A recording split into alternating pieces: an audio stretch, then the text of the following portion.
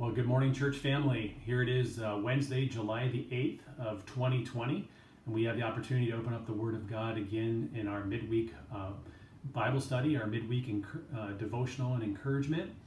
And before we take a look at the second part here of Psalm 119, verses 9 through 16, let's open up in a word of prayer. Gracious Heavenly Father, as we enter this new day and as we're midway through this new week, Lord, I pray that you would just guide us, and may your word continue to transform us. May we see firsthand the purifying power of your word in our lives. And I pray this for each and every one of us today, in Jesus' name, amen. Well, as you know, we're in the fourth part here, actually part 2 of section 2 of Psalm 119. And I'd like to go ahead and just reread the section entitled Beth, which again, it actually literally means house. And so last time we talked about how we could make our hearts, or prepare our hearts to be the home for the Word of God. And we took a look at this section beginning in verse 9, where it says, "How can a young man keep his way pure? By guarding it according to your word. With my whole heart I seek you. Let me not wander from your commandments. I have stored up your word in my heart that I may not sin against you. Blessed are you, O Lord. Teach me your statutes. With my lips I declare all the rules of your mouth. In the way of your testimonies I delight as much as in all riches. I will meditate on your precepts and fix my eyes on your ways. I will delight in your statutes. I will not forget your word." Well, with that as our background, as you know, we took a look at verses 9 and 10 last time, and so we're going to be picking it up here in verse 11 as we continue to see the purifying power of the Word of God in our lives. It says, "I have stored up your word in my heart that I may not sin against you." See, the thing is, storing up the Word of God in our heart should not be just an end in itself. There is a benefit in storing because that means that we are prepared for something yet to come. And as we think about storing the Word of God in our heart, the goal or the benefit of storing or hiding, in some translations, the Word of God in our heart is for the purpose of not sinning against God, so that it keeps us from sinning against Him in thought, word, or deed, which is something that we need to guard ourselves, as we remembered in the first verse there, verse 9 of this section, of how do we keep our way pure? By guarding it according to your word. Listen to what James Montgomery Boyce said. He says, "Memorizing is precisely what is called for, since it is only when the Word of God is readily available in our minds that we are able to recall it in moments of need and profit by it." You know, and I thought about that in relation to the fact that, you know, when Christ was in the wilderness, he had the Word of God memorized, so that he was at that moment when he was being tempted by Satan himself, he was able to stand on the truth of the eternal Word of God, and to speak truth, to guard his thoughts, his words, and his deeds in relation to the devil himself. And it also reminded me of the importance of storing up God's Word in our hearts, as I think about Deuteronomy chapter 6, where we have, in relation to the greatest commandment, it says here, starting in verse 4, "Hear, O Israel, the Lord our God, the Lord is one. You shall love the Lord your God with all your heart, with all your soul, and with all your might. And these words that I command you today shall be on your heart. You shall teach them diligently to your children, and shall talk of them when you sit down in your house, and when you walk by the way, and when you lie down, and when you rise. You shall bind them as a sign on your hand, and they shall be as frontlets between your eyes. You shall write them on the doorposts of your house and on your gates."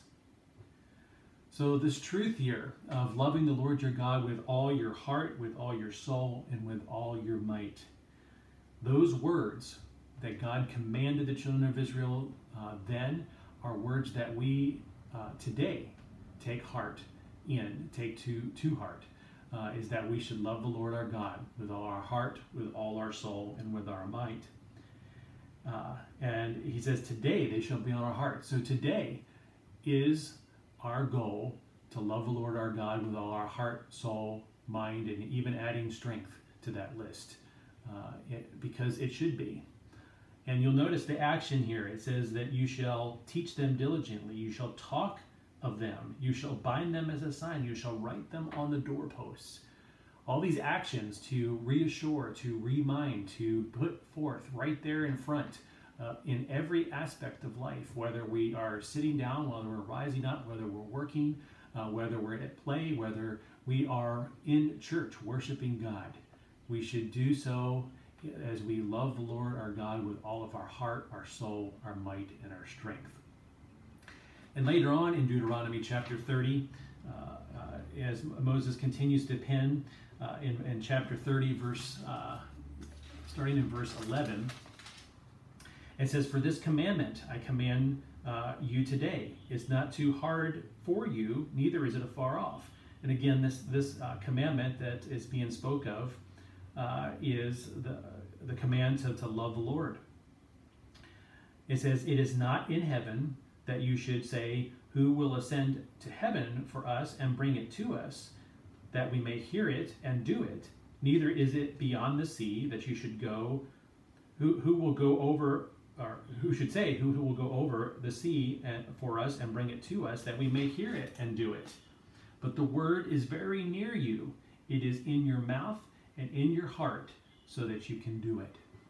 So the word of God is right here. We actually have it right here for us to take in. It is not hard. We don't have to go anywhere for it. God has given it to us, and we have it so that we can store it in our heart, so that it can guard us against sinning before God. Well, moving on to verse 12, it says, "Blessed are you, O Lord, teach me your statutes." So here is a little bit of a transition, because the psalmist is stopping for a moment to offer up a prayer of praise. He says, "Blessed are you, O Lord." Blessed are you, O Lord.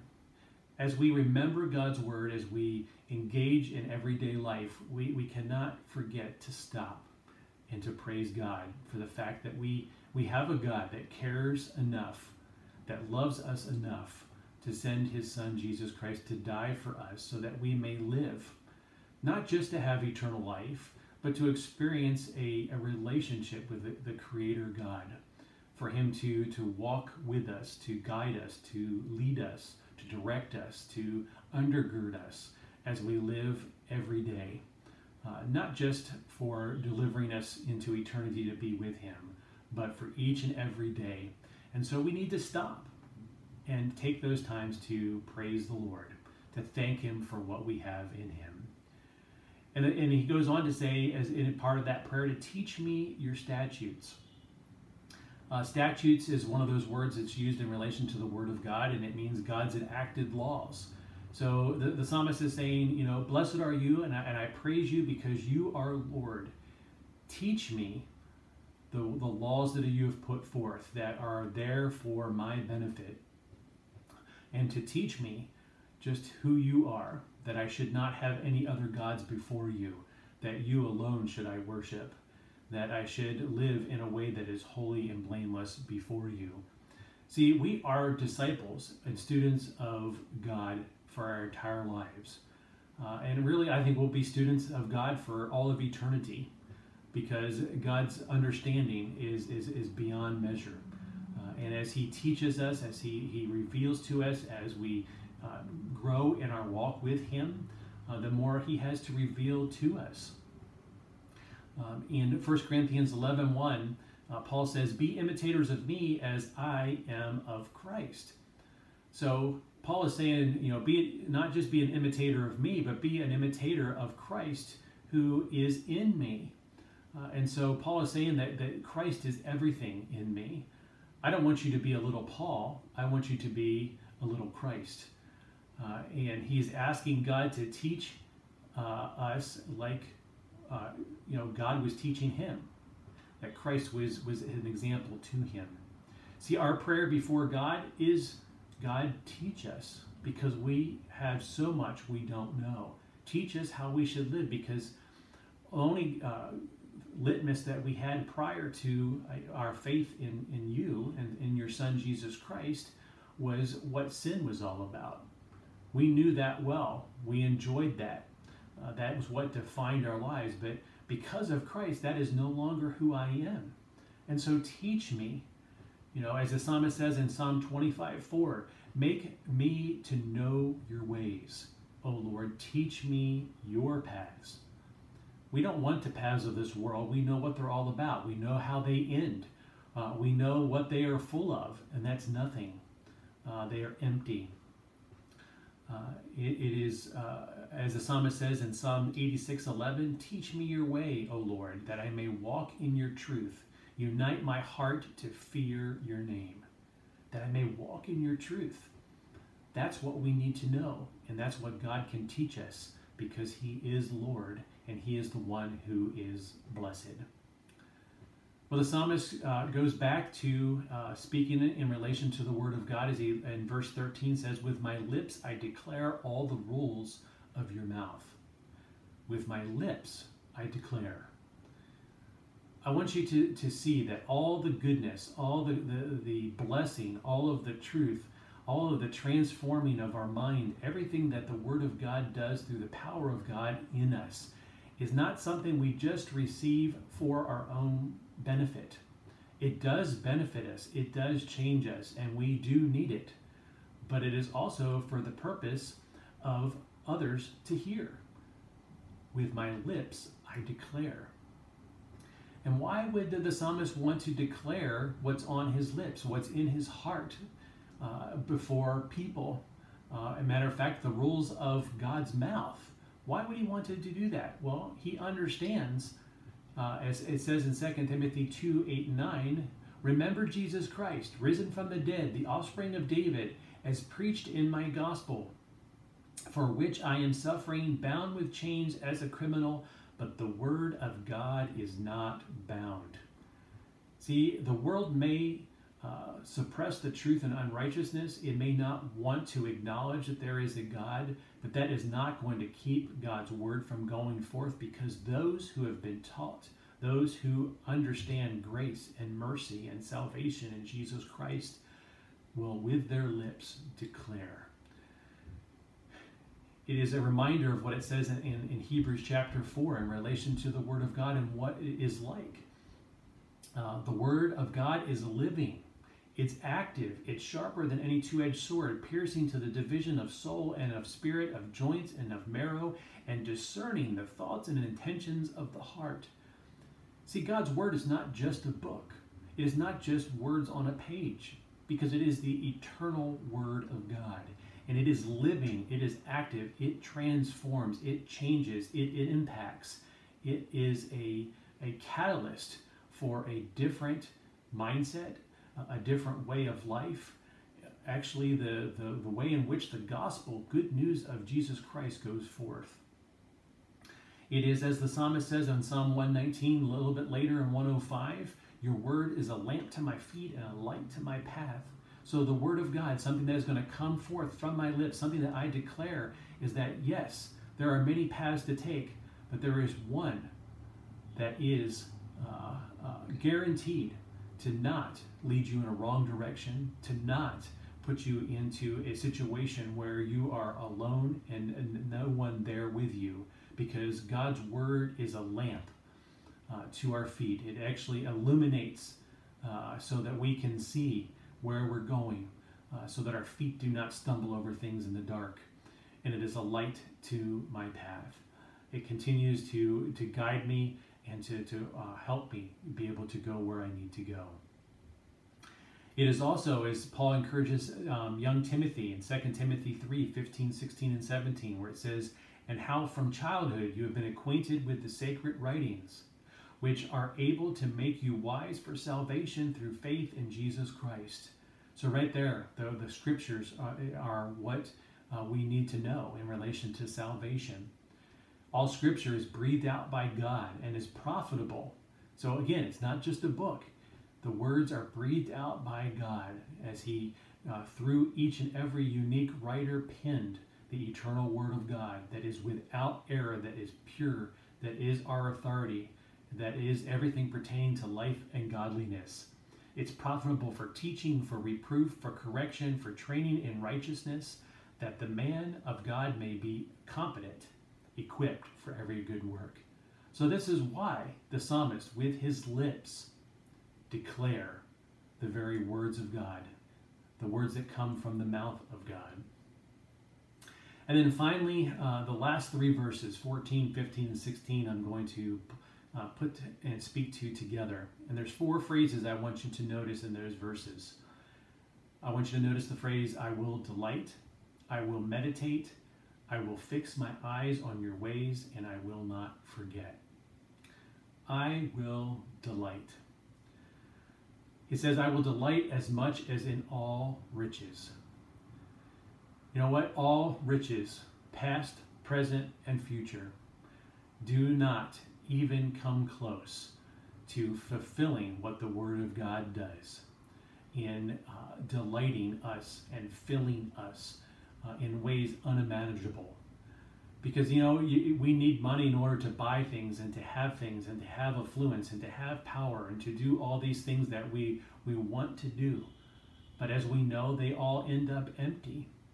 And the Word of God, which God has given to us for our benefit, is far beyond all those riches combined. I will enjoy the benefit of its impact because God's Word does something that nothing in this world can do. It is a benefit that impacts me for eternity because it shows me who God is and why I need a Savior, and just how awful sin is and how good God is. I will delight as I experience it firsthand. I've tasted and seen that the Lord is good, that He will never leave me nor forsake me, that He is with me till the end. And all the things, all the promises of the Word of God come true because God is faithful and He does not change. And when God says it, God does it. I will delight and adore it as the most precious thing I have. And there are many things that we can see as precious in our lives. I can look and see just how many precious things I have in my own personal life, that I've been blessed with a godly wife who loves the Lord. I've been blessed with precious children, 4 of which are here, 3 of which are waiting for us in heaven. I have many precious things that I have in relation to my health, that I have friends, that I have family, and all these things. And I adore what I have in the Word of God. I adore God Himself as the most precious thing that I have, because He is the one who made me, and I am nothing without Him.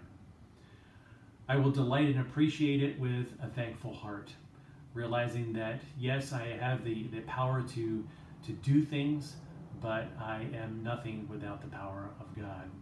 And I will delight as I gaze upon it with my eyes ready to take it all in, fixing my eyes on God's ways and not the ways of this world. The second phrase is I will meditate. Meditate means to pore over, to chew on, to wrestle with.